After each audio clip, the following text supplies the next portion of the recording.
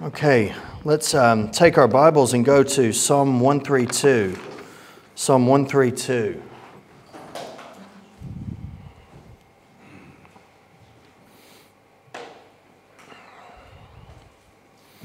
Would you stand and read it with me aloud together? Psalm 132. It's page 519 if you have the church Bible. It's on the screen. Read it aloud with me, please. Remember, O Lord, in David's favor, all the hardships he endured, how he swore to the Lord and vowed to the Mighty One of Jacob, I will not enter my house, I will go into my bed. I will not give sleep to my eyes or slumber to my eyelids until I find a place for the Lord, a dwelling place for the Mighty One of Jacob. Behold, we have heard of it in Ephrathah. We found it in the fields of Jaar. Let us go to his dwelling place. Let us worship at his footstool. Arise, O Lord, and go to your resting place, you and the ark of your might, that your priests be clothed with righteousness, and let your saints shout for joy. For the sake of your servant David, do not turn away the face of your anointed one. The Lord swore to David a sure oath, from which he will not turn back. One of the sons of your body I will set on your throne. If your sons keep my covenant and my testimonies that I shall teach them, their sons also forever shall sit on your throne. For the Lord has chosen Zion. He has desired it for his dwelling place. This is my resting place forever. Here I will dwell, for I have desired it. I will abundantly bless her provisions. I will satisfy her poor with bread. Her priest I will clothe with salvation, and her saints will shout for joy. There I will make a horn to sprout for David. I have prepared a lamp for my anointed. His enemies I will clothe with shame, but on him his crown will shine. Amen. Let's be seated.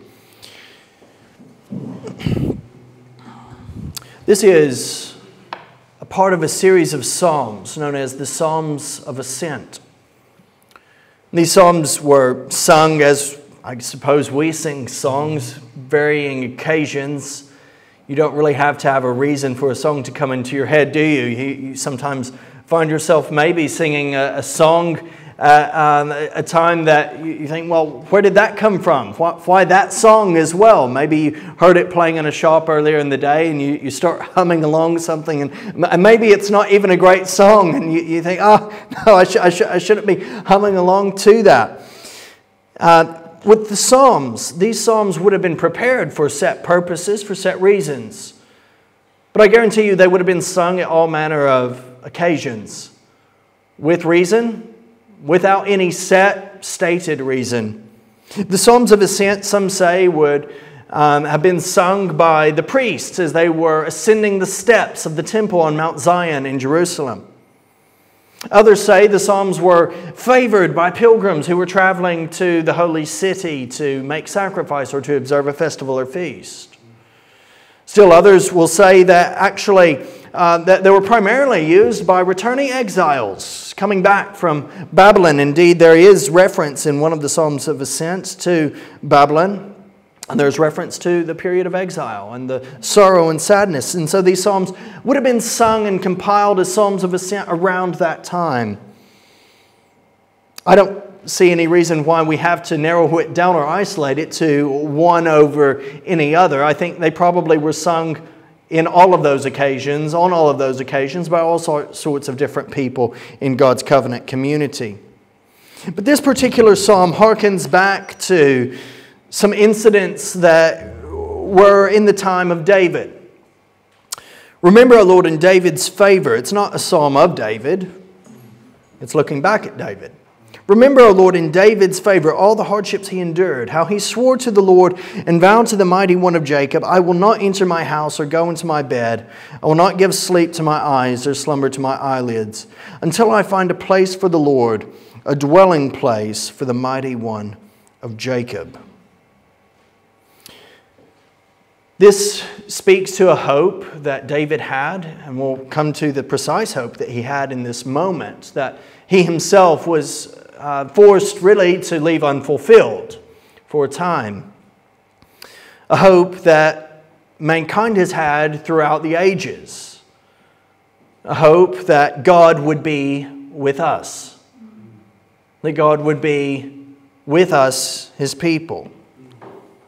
That hope is rooted in creation. In order to understand God with us, you have to go right back to the very beginning. And you read in Genesis chapter 1 and 2, the story, it's told twice from slightly different angles. You read how God, in the course of 6 days, created the heavens and the earth, including mankind. He created a mature earth. He created an earth that cannot be calculated to any point of infancy. He created man and woman. They were mature. They were of an assumed adulthood age. You know, it's not that God dumped an infant or two in the middle of this random garden. No, they were of age. God created the heavens and the earth in 6 days, and on the seventh He rested. And this day was called the Sabbath day. He gave the first man, Adam, and the first woman, Eve, a particular responsibility. He placed them in a set location. Does anyone remember what that place was called? Eden. This paradisical-like place had, as there was no sin in mankind at that point, only good. There was a command that God had given, a command that the man and the woman should not eat of one tree in the garden, the tree of knowledge of good and evil. But of any other tree in the garden, of anything else that was growing, they could eat. They were free. They were happy. They were whole. They were made in God's image. And they were living according to that. Now, it doesn't mean that they had the body of God. It doesn't mean that they, you looked at them and said, oh, that they look like God in a physical sense, because of course God is spirit. Yet at the same time, God has chosen to make us as we are, with the bodies that we have, with the brains that we have, with our abilities and resources of intellect, intelligence. He created us with our emotional makeups. He created us with prospects. He created us with potential. He created us with character and matters of conscience. He created us with a sense of integrity. He created us to reflect His character, His righteousness, His justice, His goodness, His creativity. To some degree, His power, because He gave man and woman dominion over everything on this earth. We were representatives of God in this creation. So in 7 days, we see God creates and then He rests. 6 days of creation, 1 day of rest. What's particularly special is, contra various other religious beliefs that are out there that view God as a distant, impersonal force, Yahweh, as He has chosen to reveal Himself, the one true God, was personal. Yahweh, God, was with us in Eden. We walked with God. Or rather, He walked with us. Adam and Eve seem to have had a routine. We don't know how long it was that they were in Eden before they sinned against God, but it seems that it was normal for them to have conversations with God, for them to know the very presence of God, for them to be aware that God was with them. God was with us in Eden. But tragically, in Genesis chapter 3, we see that mankind disobeys God's command. And immediately that close relationship of God with us in Eden is severed and destroyed, and mankind is thrown out of this paradisical place and begins the process of physical dying, having already spiritually died. Mankind now lives covered by a weight of guilt and shame. Separated, alienated, estranged from God, our Creator, God, the Father of all men. Needing reconciliation, needing and realizing what we had after we had lost it, right? God with us. They were sold this lie that they could be like God. Did God actually tell you not that you can't have anything from this garden? That's the lie. Questioning God's goodness, undercutting Him, undermining Him, making kind of an attempt to make God seem a bit stupid and unfair. Did God really put you here and you can't eat anything? Does God want you to starve? You've seen people do that before in real life, haven't you? People might come alongside you and to another person say something that maybe it might be meant as a bit of banter, but you know it's undercutting you, it's undermining you, it's trying to belittle and demean. Satan does that with God. No, God just wants to keep you from a good thing. And so he gives the clickbait there. Here, you take this, look at it. It looks good, doesn't it? It's good for the eyes, and it's good to taste as well. But what's better, come over here, have some of this. It will make you wise. I guarantee you today, if you had a supplement, if you packaged just a few herbs maybe in a capsule or something and said that this will help your intelligence and you marketed it as a health supplement, you'd have people buying it. And you'd have people probably reporting effects. Yeah, I think it makes me definitely feel like I'm thinking a bit sharper. So Satan sells us this lie. God was with us in Eden, but throughout Genesis we see the consequences of mankind being estranged from God, going our own way, doing our own thing, falling into mess after mess after mess. The Bible does not try to brush up or hide the flaws of its main characters. I can submit to you a few passages. Genesis 38, I remember the first time I read it and I thought, what is this? You can read Genesis 38 and you'll know what I mean. It's just like, this is such a grim story. It's grotesque. And then you get to this scenario where these guys who, they're supposed to be the founders of the 12 tribes of Israel, and you might have heard of them in Bible classes or Sunday school or something, and you think, yeah, these guys must be really heroic. I'm looking forward to hearing about them. Maybe if you're new to the faith and you want to learn about these guys, you go back and you think, yeah, these guys, I'm looking, hold on, what? Like 2 of them slaughter a whole city? For what? Like, it's just a grim story.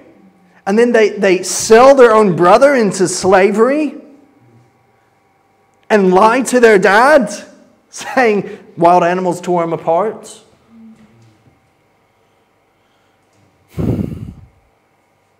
These are the good guys, right? These are supposed to be the ones who know God's promises. They're supposed to be blessed by God and they're supposed to be a blessing to others. But actually you can read a lot of passages and you think, hold on. Yeah, God's blessing them to some degree, but they're also cutting themselves off from certain blessings. And what's more, in many cases, they don't really come across as that much of a blessing to others. How they needed God with them. How we need God with us. The people go into Egypt during a time of famine and God provides. He restores that brother Joseph to his family in a miraculous series of events of God's providence. What those brothers meant for evil, Joseph says God meant for good, for the salvation of many. So the family resides in Egypt, but things happen. They stay in Egypt and they proliferate. God's promise of descendants is well and truly kept. They proliferate in such a way that the Egyptians think, hold on, they're coming over here and they're changing our system. They're changing our culture. They're changing what we hold dear. So what should we do? They felt threatened. They enslaved them. They tried to then kill the baby boys. I'm sure they succeeded in killing many. They would have succeeded in killing more had there not been some midwives, some Hebrew midwives who disobeyed the government edict. They disobeyed and said, no, we're going to keep these alive. Pharaoh found out, and who knows what happened to those midwives, but we do know that in God's plan and providence, one child, one boy particularly, was saved. His name was Moses. Moses would be taken by God and trained and brought up out of Pharaoh's household and then as a shepherd and fugitive in the land of Midian to go back and to see deliverance for the Hebrews. And throughout, we read in the scriptures, I believe it's 1 Corinthians 10, God was with his people in the cloud and in the Red Sea and through all manner of different situations. He was with his people. God was with us in Eden and God was with us in Exodus. But there was a very tangible sense of God's presence with his people that was established, and that leads up to this Psalm 132 that we read a few moments ago. It begins to help us make some clearer sense of this picture of God with us. God came to be with his people in a particular set structure. Does anyone know the structure, the name of the structure that symbolized God's presence with his people? The tabernacle. In Exodus 25 through 21, one of the things maybe when we read, we don't always see the parallels. We don't always see how God works. We don't always see the patterns. The tabernacle reflects very much the pattern of God in creation in Eden. There are 7 speeches by God, just as there were 7 speeches by God in Genesis 1 and 2. 7 speeches that said, let there be, let there be, let there be, let there be, let there be, let there be, and there was. 6 days of creation, 1 day of rest, where he said, this is a Sabbath.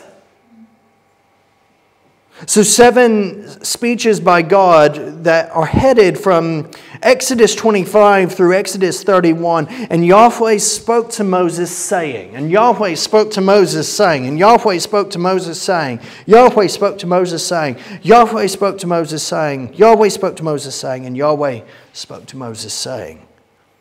7 times. I'll leave you to read up on it from Exodus 25 through 31. The 7th and final act of speech, as in when God created the heavens and the earth and then rested, covers the Sabbath. After this, in Exodus 40, we see the completion of the tabernacle is given with 7 statements of Moses completing the work that God commanded him, just as Yahweh commanded Moses. And it came about in the beginning month, in the 2nd year, on the 1st of the month, the tabernacle was set up. And Moses set up the tabernacle. And repeatedly throughout Exodus 40, we see 7 times, just as Yahweh commanded Moses. 7 times, just as Yahweh commanded Moses. The tabernacle was meant to symbolize God's presence with his people, just as it was with his people, just as God was with his people in Eden. It was meant to parallel that creation where God said, let there be, and there was. And then God rested. But we move on from that. You see, the people, they eventually would, after rebellion and After finally entering into the promised land and having known God's presence with them in various stages, but also having known God's withdrawal from them at various stages. Through the books of the Judges, you can see time and time again the people rebel against God and He withdraws His protecting hand. He withdraws His power from among His people. You see that in Joshua and in Judges where the people disobey Him. God says, okay, you don't want me with you. Okay, I'm going to hand you over. My presence is not with you. They would try to use the tabernacle as some sort of weaponry almost, where we'll take the tabernacle into battle with us and God will be with us, giving God only attention when it profited them. But God does not have to be with His people, especially when they show that they are not acting as His people. And so we come to a situation wherein the ark in the days of the last judge, Samuel, is actually stolen. It's taken away. The ark of the covenant, which was the centerpiece of the tabernacle, that was only meant to be carried in a particular way, that was only meant to be carried by particular people, and the presence of which only a particular person, the high priest, could enter. The Ark of the Covenant is stolen by Philistines. And they touched it and they didn't die. They went into its presence and they weren't destroyed. They took it away. Now, there are some remarkable stories regarding what happened when they took the Ark of the Covenant away. They put it in one of the temples of their gods, and long story short, their idol began to lose body parts. Right? And it terrified them. It terrified them. So what happened? They put the Ark of the Covenant out.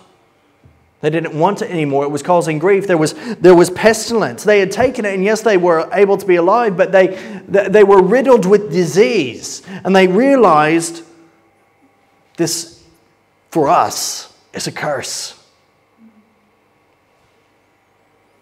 Here in Psalm 132, which we read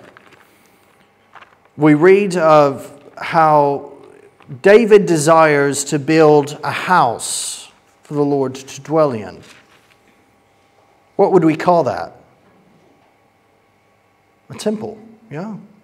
A temple, a shrine. We'll come to that in a moment. But it says, "Behold, we heard of it in Ephrathah. We found it in the fields of Jaar. Let us go to His dwelling place. Let us worship at His footstool." Now, the first mention of Ephrathah, or Ephrath, occurs in Genesis in reference to the place where Rachel died giving birth to Benjamin. You remember Rachel was wife of Jacob.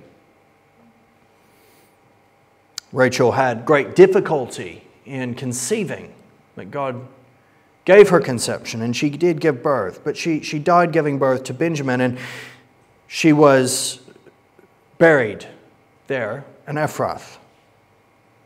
Bethlehem was eventually partially given to the northern tribe of Ephraim.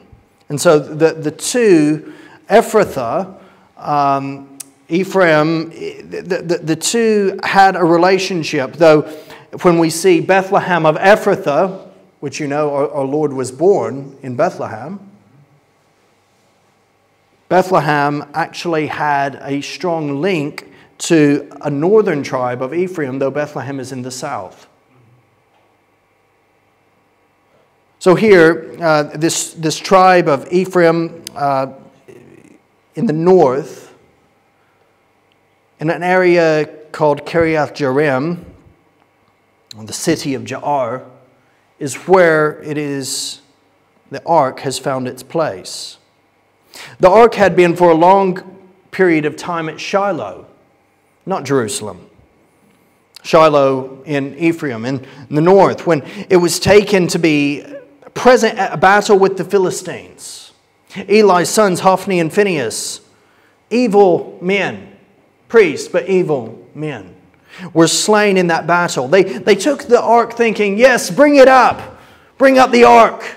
It's going to wreak havoc on our enemies. God will be with us. But they did not live as though they cared for God. So they're using the Ark of the Covenant like it's some weapon of mass destruction that will give them certain victory. God is not sort of like a cosmic vending machine.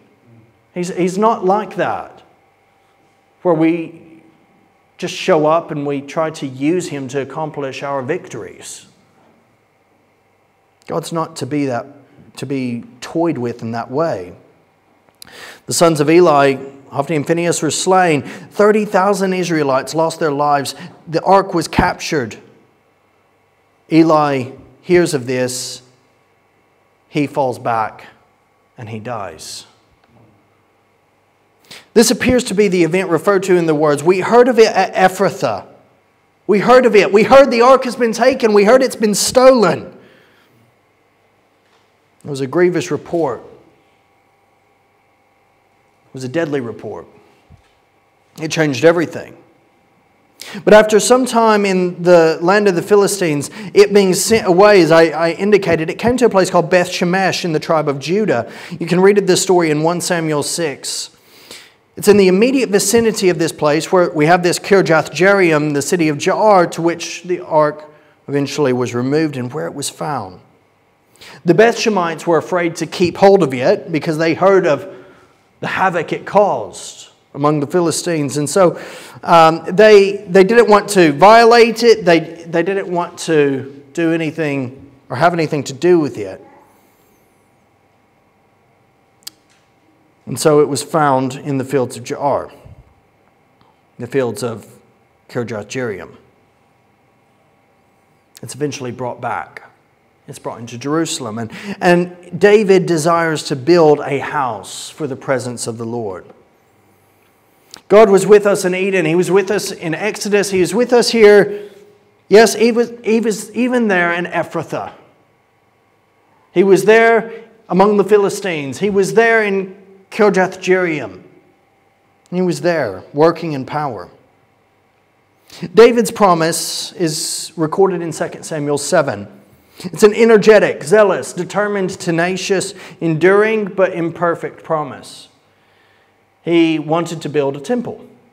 He thought, I'm building houses for myself. I'm building palaces for myself. Why should this ark of the Lord dwell in a tent? Although that's what God had prescribed back in Exodus. Why should it continue this way? Well, it was not for David to build the temple. No, we see his son, Solomon, ultimately is the one who builds the temple. You see, David had a promise, but God had a plan, and David's promise was lesser than God's plan. David's promise was subject to God's providence, ultimately. God's plan reminds us of His presence, involves His people, and contains an enduring promise. If you read that promise that God makes to David there in 2 Samuel 7, you will see this promise of ultimate reign and a forever kingdom for a descendant of David. One is coming who is from David. A descendant of yours is coming who will reign on your throne forever. There will be no end to this kingdom. It will all be peace.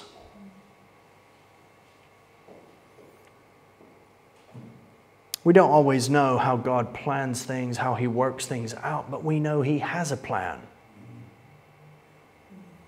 God ultimately enabled Solomon to build a temple. And so we see God with us enshrined. The temple was built. Guess what the temple was modeled on? Any ideas? Eden. The temple was built, modeled on the garden. If you go to Jerusalem today, I have a picture I can show you later of looking out over the Temple Mount. There's encased in very heavy break-proof glass a menorah, which has 6 branches, I believe. It's not the same menorah as what you see at Hanukkah. It has 6 branches with one in the center. One enduring light that lights the others. Well, what is the menorah? What does it symbolize? Well, it actually symbolizes the tree of life. There were 2 trees in the garden, the tree of knowledge of good and evil and the tree of life. One mankind took of to our detriment, one we did not take of and were barred from, the way to it being blocked because of our disobedience and rebellion. The menorah, it was a centerpiece in the temple.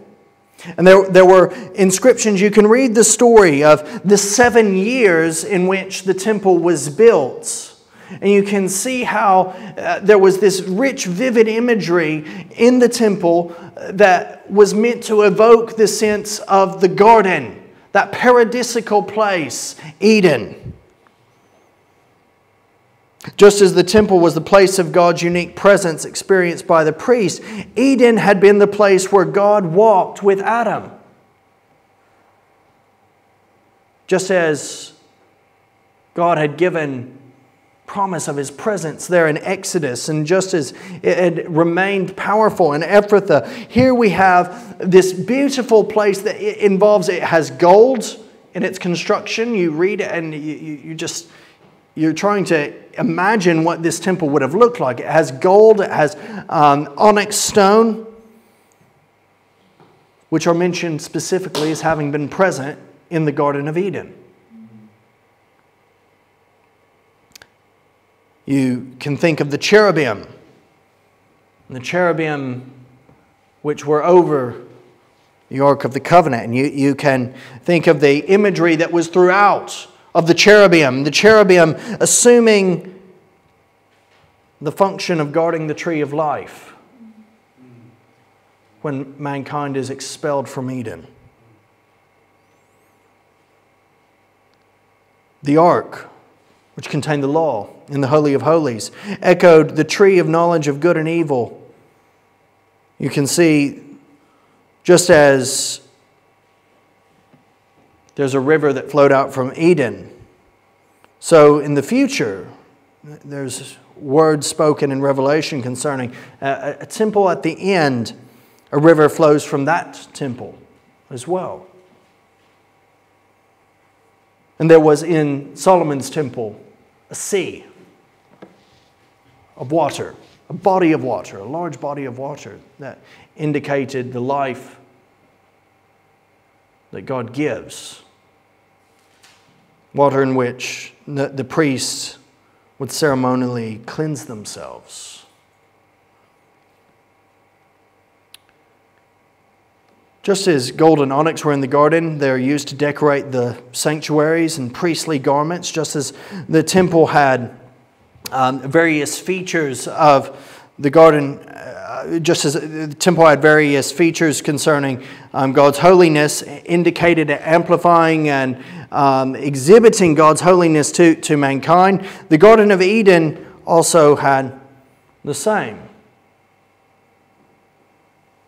Ezekiel refers to Eden, the garden of God, the holy mountain of God. And he even speaks of it containing sanctuaries. So we have Eden, we have Exodus, we have Ephrathah, then we have this enshrinement in the temple, but the people continued to act as if they didn't care. God is with us. He was with us in Eden. He's made a way for us to be right with Him. He has promised that He would be with His people. He says, I will be with you and I will be your God and you will be my people. Just don't disobey my commands. And what did we do? We disobeyed God's commands. These people disobeyed God's commands. There's a temple that is built and it's powerful. It's amazing to see God's presence fill this temple. Not too long later, only a matter of centuries, the temple was destroyed. What was beautiful is now broken. Sounds like Eden. Eden destroyed. The temple destroyed. The temple could not fulfill our ultimate need. The temple could not ultimately bring what we needed. We broken by law, broken by the realization that we are unable to keep the law, need something to fix our sin problem. We need God with us in an even more tangible way. The temple contained sacrifices on a daily basis. We need a once and for all sacrifice. God with us in Eden, God with us in Exodus, God with us in Ephrathah, God with us enshrined. Now let me tell you about God with us, Emmanuel. In Isaiah, there's a promise. The virgin shall conceive and give birth to a son and shall call his name Emmanuel. In Isaiah 9, there's a celebration. To us a child is born, to us a son is given, and the government shall be on his shoulders, and his name shall be called Wonderful Counselor, Mighty God, Everlasting Father, Prince of Peace. It speaks of how a descendant of David will reign as a forever king of a forever kingdom. There will be no end to his kingdom, we read. Emmanuel. We arrive at a cataclysmic moment in time, what the scriptures speak of as the fullness of time, when an angel appears to a woman and says, God is with you. And she is frightened and wonders, what is going on? What does this mean? The Holy Spirit will come upon you, and you shall conceive and give birth to a child. You shall call his name Jesus, which means Savior. It means deliverer, basically. It's the same Yeshua, the Hebrew, is a derivative of Yehoshua, which is Joshua, right? Joshua, who brought the people into the promised land, but who could not keep people in God's promises. Jesus succeeds where Joshua fails. Jesus is God with us, Emmanuel. This was done to fulfill what the Lord had spoken by the prophet. Matthew 1:22 says, Behold, the virgin shall conceive and bear a son. They shall call his name Emmanuel, which means God with us. This psalm that we've read is all about the Messiah. Yes, it tells us about the temple. It tells us about how this temple has been built. Remember, in David's favor, all the hardships he endured. It speaks of the temple. Let us go to his dwelling place. Let us worship at his footstool. But it harkens back to that promise that God made of a forever king of a forever kingdom. For the sake of your servant David, do not turn away from the face of your anointed one, verse 10 says. The Lord swore to David a sure oath from which he will not turn back. One of the sons of your body I will set on your throne. If your sons keep my covenant and my testimonies that I shall teach them, their sons also forever shall sit on your throne. For the Lord has chosen Zion. He has desired it for his dwelling place. This is my resting place forever. Here I will dwell, for I have desired it. I will abundantly bless her provisions. I will satisfy her poor with bread. Her priests I will clothe with salvation, and her saints will shout for joy. There I will make a horn to sprout for David. I have prepared a lamp for my anointed. His enemies I will clothe with shame, but on him his crown will shine.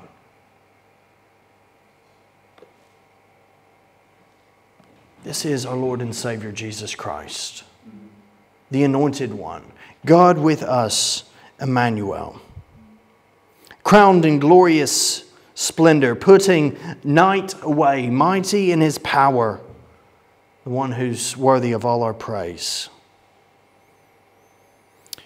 Jesus spoke of himself in a very clear way as Emmanuel. Now, he did not use that terminology. He did not say, I am Emmanuel. He didn't say that, granted, that we have recorded anyway. But he gave 7 declarative statements, just as God said over the course of 7 days, let there be, let there be, let there be, and there was. Just as he commanded Moses, do this, build this, build this, do this, and Moses did.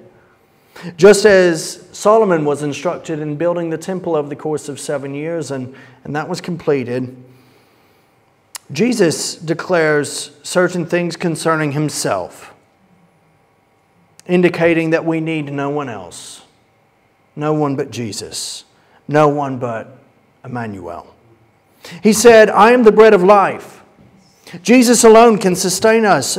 We who are starving, needing his salvation, needing the bread of life. Jesus said, I am the light of the world. The original, eternal source of light. We see God, first of all, he says, let there be light, and there is light. Well, Jesus says, I am the light of the world. He's the eternal light. The one who brightens up our darkness. I am the gate of the sheepfold. The only door to life for those who enter through Jesus. I am the good shepherd. I am the resurrection and the life. I am the way, the truth, and the life. I am the true vine. I am. Indicating and hearkening back to who God revealed himself to be. The great I am. As he told Moses, I am that I am. God with us, Emmanuel. And we will reach the end. We're still in history. We're still in time and space. The technical word, the Greek word for it, is eschaton. God was with us. He is with us in Emmanuel. But there's a beautiful promise that we await. It's not just that we look back to the promise of Emmanuel. We're looking forward to the eschaton. God with us in the eschaton. God with us, dwelling with us forever and ever. Because the promise made to David has not yet been completed. There is still a full and final defeat of our adversary Satan to deal with. The serpent will be fully destroyed and cast into hell. And then we see a new heaven and a new earth. For the first heaven and first earth had passed away, and the sea was no more. And I saw the holy city, New Jerusalem, coming down out of heaven from God, prepared as a bride adorned for her husband. I heard a loud voice from the throne saying, behold, the what? The dwelling place of God. The tabernacle. The temple. Eden. The dwelling place of God is with man. He will dwell with them, and they will be his people. God himself will be with them as their God. He will wipe away every tear from their eyes, and death shall be no more. Neither shall there be mourning, nor crying, nor pain anymore, for the former things have passed away. This is God with us, fully, finally, forever. The angel showed me the river of the water of life, bright as crystal, flowing from the throne of God and of the Lamb, through the middle of the street of the city. Also on either side of the river, the tree of life, with its 12 kinds of fruit, yielding its fruit each month. The leaves of the tree were for the healing of the nations, the broken, shattered, confused, chaotic, sick, diseased nations that can find life only in Jesus. No longer will there be anything accursed, but the throne of God and of the Lamb will be in it, and his servants will worship him. They will see his face, and his name will be on their foreheads. And night will be no more. They will need no light of lamp or sun, for the Lord God will be their light, and they will reign forever and ever. Amen. Amen. Father, thank you for your promises. Thank you. You've shown us panoramic history from the beginning to the end, from Eden to this eschaton, from paradise to paradise. We failed, we've fallen, we've sinned, and yet you have made a way for us to be right with you through Jesus Christ, Emmanuel. Oh, Father, bless us and keep us. Make your face to shine upon us. In Christ Jesus' name, amen.